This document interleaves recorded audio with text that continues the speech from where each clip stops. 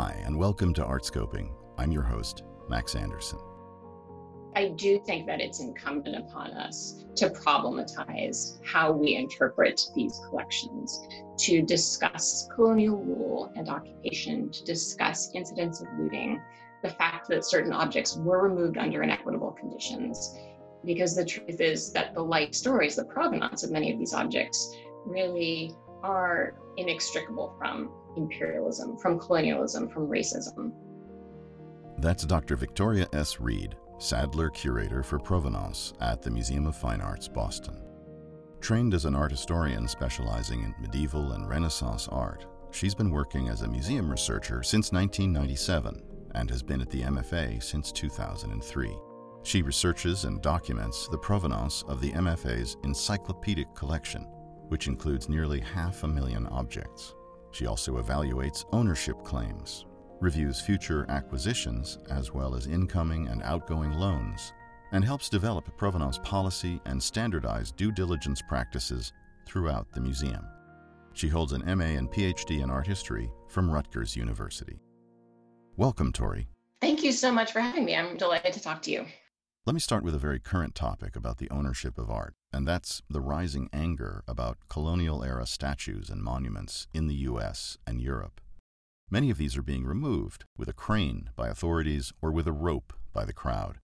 I'm not asking for an MFA opinion. What are your personal thoughts about the present meaning of commemorations that haven't worn well as perspectives about history evolve, and what should become of such objects? My personal opinion is that when a public monument is no longer serving the needs of its public, it's really run its course. I think as art historians, you and I have probably both seen and understood how public statues have been removed from their original locations. We rarely study objects that are still in situ. Monuments are taken down, they're recontextualized, they're reinterpreted. That's been happening over and over again since antiquity. So I don't see the removal of these statues as in any way erasing history or erasing art history. The question then becomes what happens to these monuments that are taken down. We can all probably think of statues that we were happy to see removed. And I wouldn't personally advocate for the destruction or desecration of these images. It's also true that some of the monuments that are coming down may not have great artistic merit, or they may not necessarily belong in museums. So whether they're going to be worth preserving and how is going to be probably considered on a case-by-case basis. What this is really a testament to is how powerful images can be and how, in some ways, how subjective an experience of an image can be, that there is no one single way to interpret a monument to George Washington, for example, or Thomas Jefferson, or the Shaw Memorial here in Boston, that there's a range of experiences, and I wouldn't say that one is necessarily more valid than the other.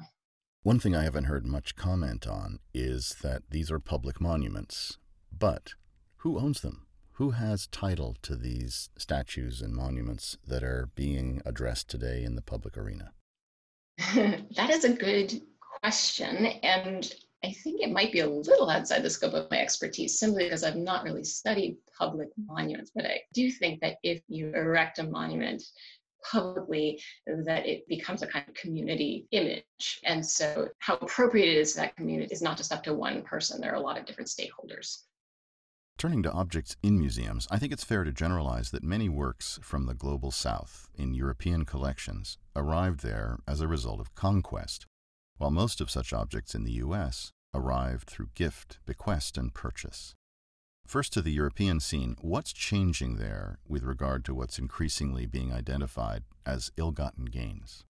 2018 was kind of a watershed year because two things happened then. First is that we saw the so-called Sarr-Savoy report.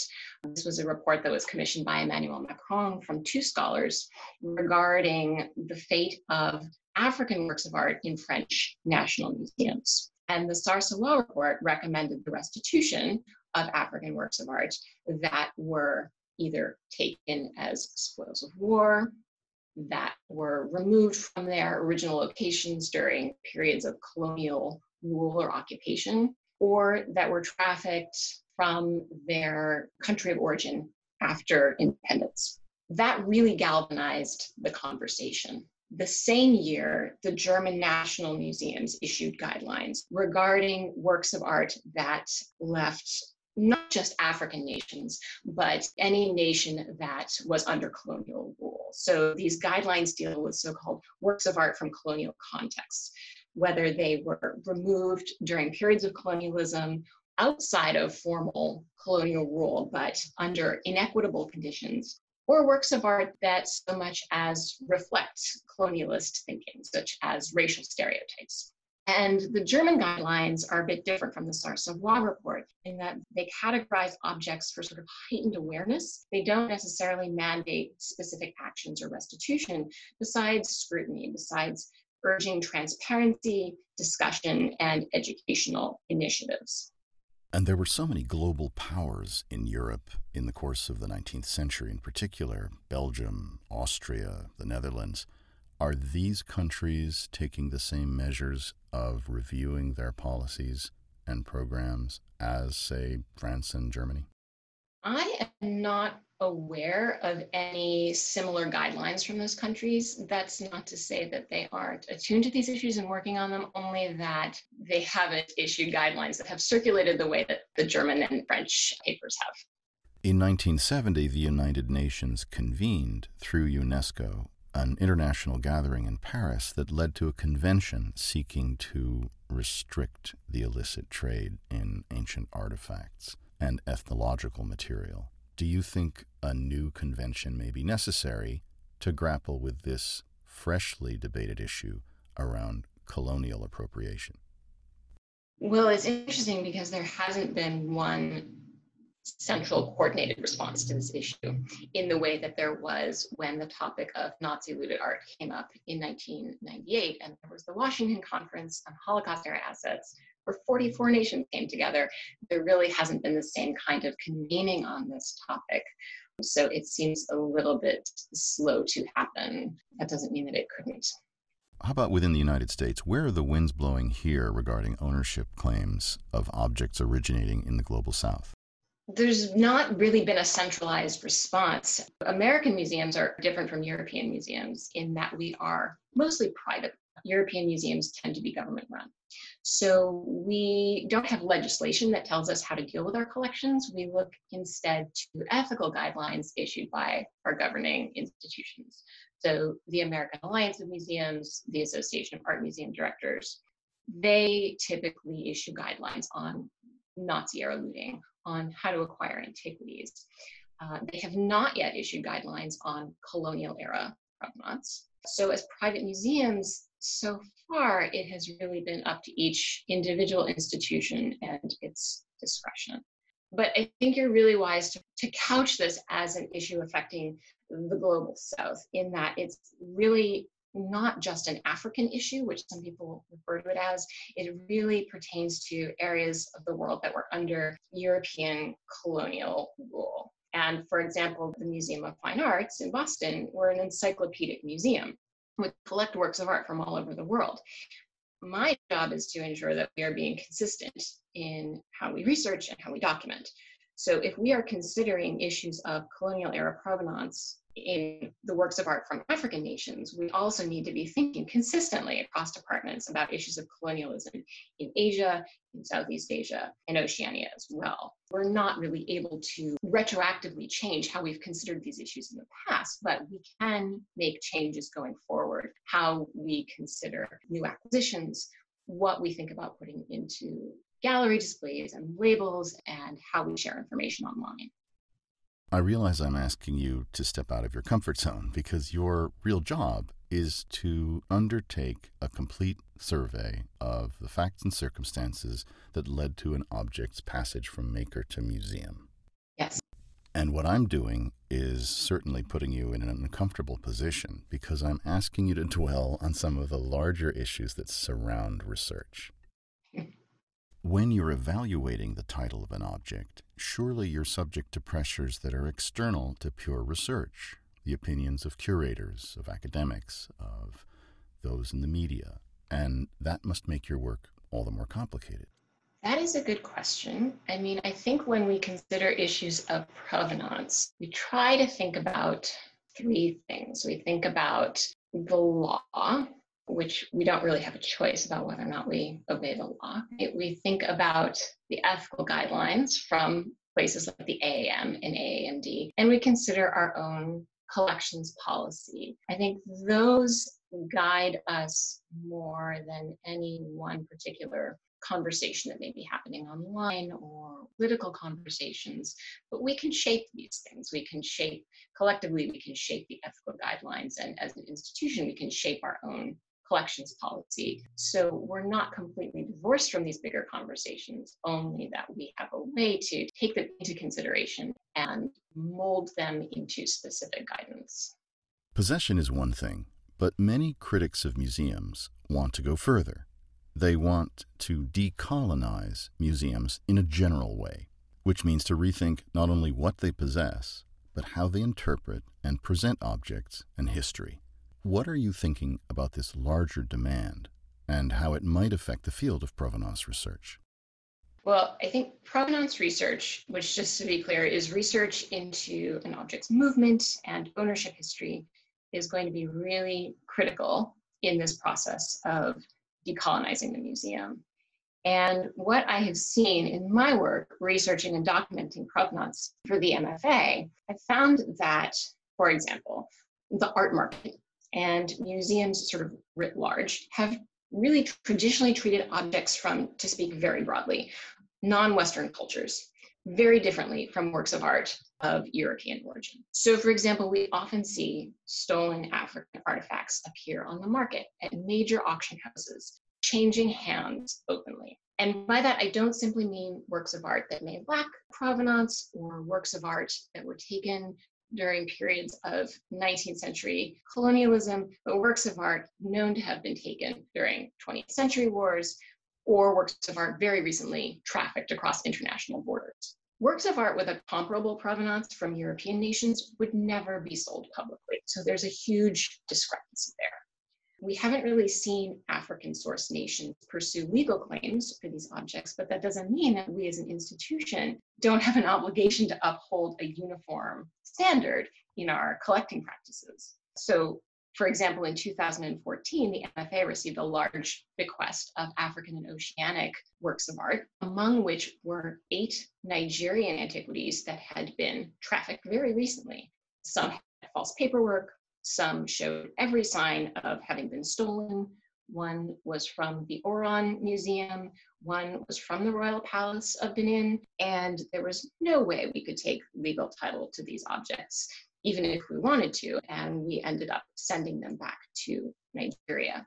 Other discrepancies that I see between how museums and the art trade consider European and non-European art, that many museums begin tracing the documented provenance of many non-European works of art with their appearance on the Western art market or in the hands of a Western collector. Now, in many cases, it's not known exactly how a work of art was removed from its place of origin, but in other cases, it is known. We know exactly when and how the Benin bronzes left what is now Nigeria, for example. So we should begin our documented provenance of these objects with their history in the Kingdom of Benin. So I think these are some of the inequities that need to be addressed first and foremost. So where are the boundaries between pure research and interpretation? How do you work with your colleagues in sorting out who's responsible for what? I think that the two inform each other. I think it's very hard to separate those two subjects. I do think that it's incumbent upon us to problematize how we interpret these collections, to discuss colonial rule and occupation, to discuss incidents of looting, the fact that certain objects were removed under inequitable conditions. And we can do this through gallery labels, through our online records, through public talks. Because the truth is that the life stories, the provenance of many of these objects really are inextricable from imperialism, from colonialism, from racism. As long as they are in our possession, we have a responsibility to share as much information about their provenance as is known. There's always going to be disagreements about the ethics of collecting and display, but we have a standard to uphold, and we would share the provenance of these objects just as we would with a Rubens painting or a Roman statue. It sounds like a no-brainer, but the same level of documentation and information sharing hasn't been happening. It sounds a little bit like the role of a public editor at a newspaper rather than just a provenance researcher. I don't know that I would say public editor, but I think that provenance research really, the provenance of the objects needs to be taken into consideration when we reinstall galleries, when we publish these objects, when we discuss these objects. So it needs to be a voice at the table. How did you get started in this world, Tori? By complete accident. I certainly never had plans to become a provenance researcher. I was finishing up my PhD in art history at Rutgers, and a job opened at the Princeton University Art Museum. I was living within commuting distance, and they wanted a curatorial assistant who could do provenance research, among other things. There was really no field of provenance research at that time.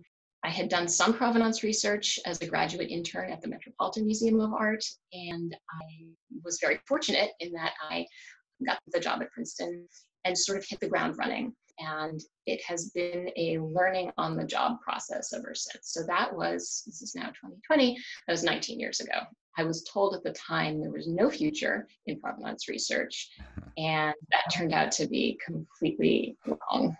Yeah, and here we are. You're a provenance researcher full-time at one of the world's leading art museums. How many sister institutions have full-time provenance researchers? Only a handful. And in fact, a number of my colleagues have recently retired. So MoMA has a full-time provenance researcher. The Nelson Atkins has a full-time provenance researcher.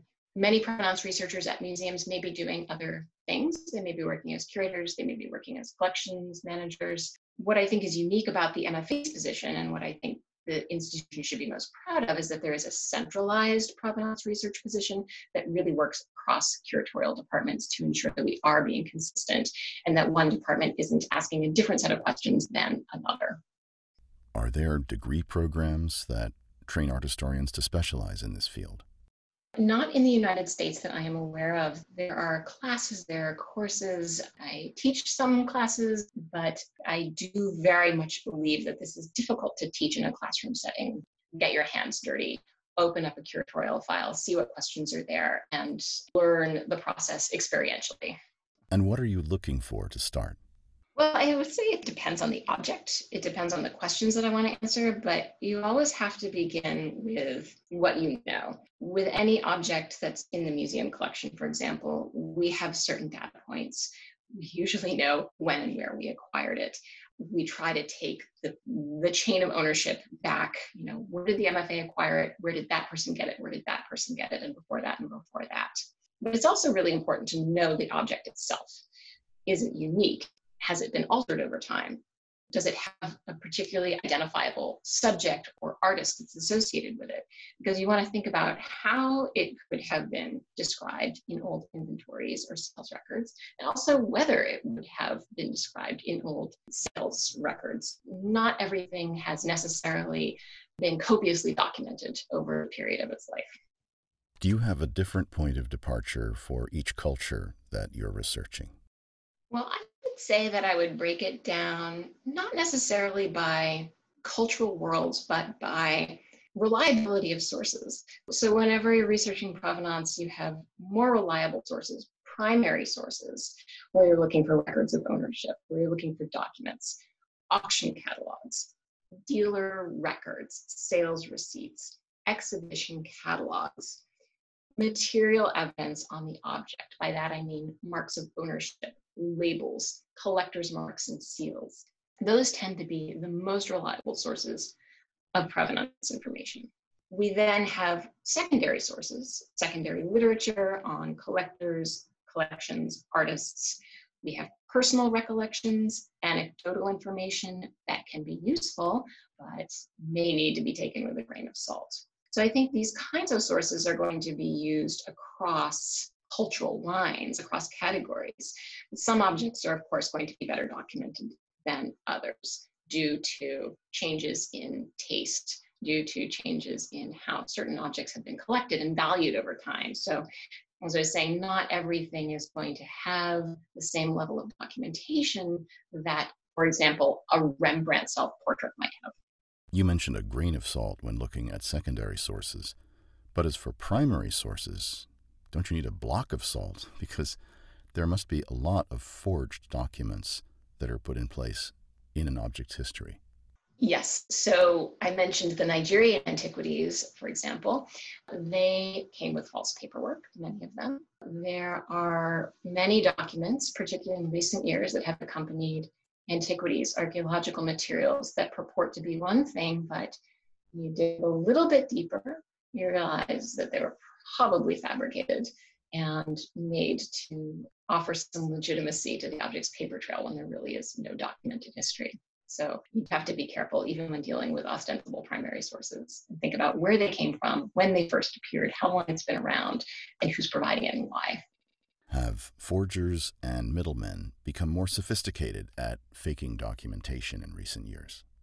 I would imagine that they have. I would imagine that as participants in the art trade understand that we can no longer give anecdotal information as provenance. We can no longer say, this came from a Swiss private collection, or this came from my grandmother's attic, that museums are beginning to demand greater documentation, that documentation will appear in order to make an object sellable. So I think that many years ago, there was probably less false provenance paperwork that was appearing on the market simply because the ethical standards for collecting were much looser. As we've seen them become more stringent, we are going to see more and more false paperwork accompany objects that in fact have no real history. The Nazi regime was thorough in documenting its looting and stealing of private and public collections. What are the latest developments in the restitution of works looted by the Nazis? Good question. So, as I mentioned, I've been doing provenance research since 2001. And I can speak to general changes in the field. Back in 2001, around the turn of this century, we were very attuned to so-called red flag names, names of known Nazi art looters. We were attuned to gaps in the chain of ownership. We were particularly looking for works of art that had literally been plundered by Nazi forces. I think today, collectively, we know much more as a field about not just Nazi loot, but about sales that took place under duress. So we pay close attention, not just to the history of the object, who owned it and when, but also to the political and financial circumstances under which an object changed hands. We really have to broaden the scope of the research beyond simply art history, really to more historical questions, and we have to change the kinds of questions that we ask.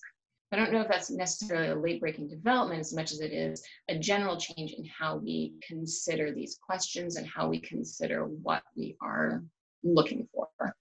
As the children of the original owners pass away, what are the prospects for the restitution of Nazi loot in the next 10 to 20 years?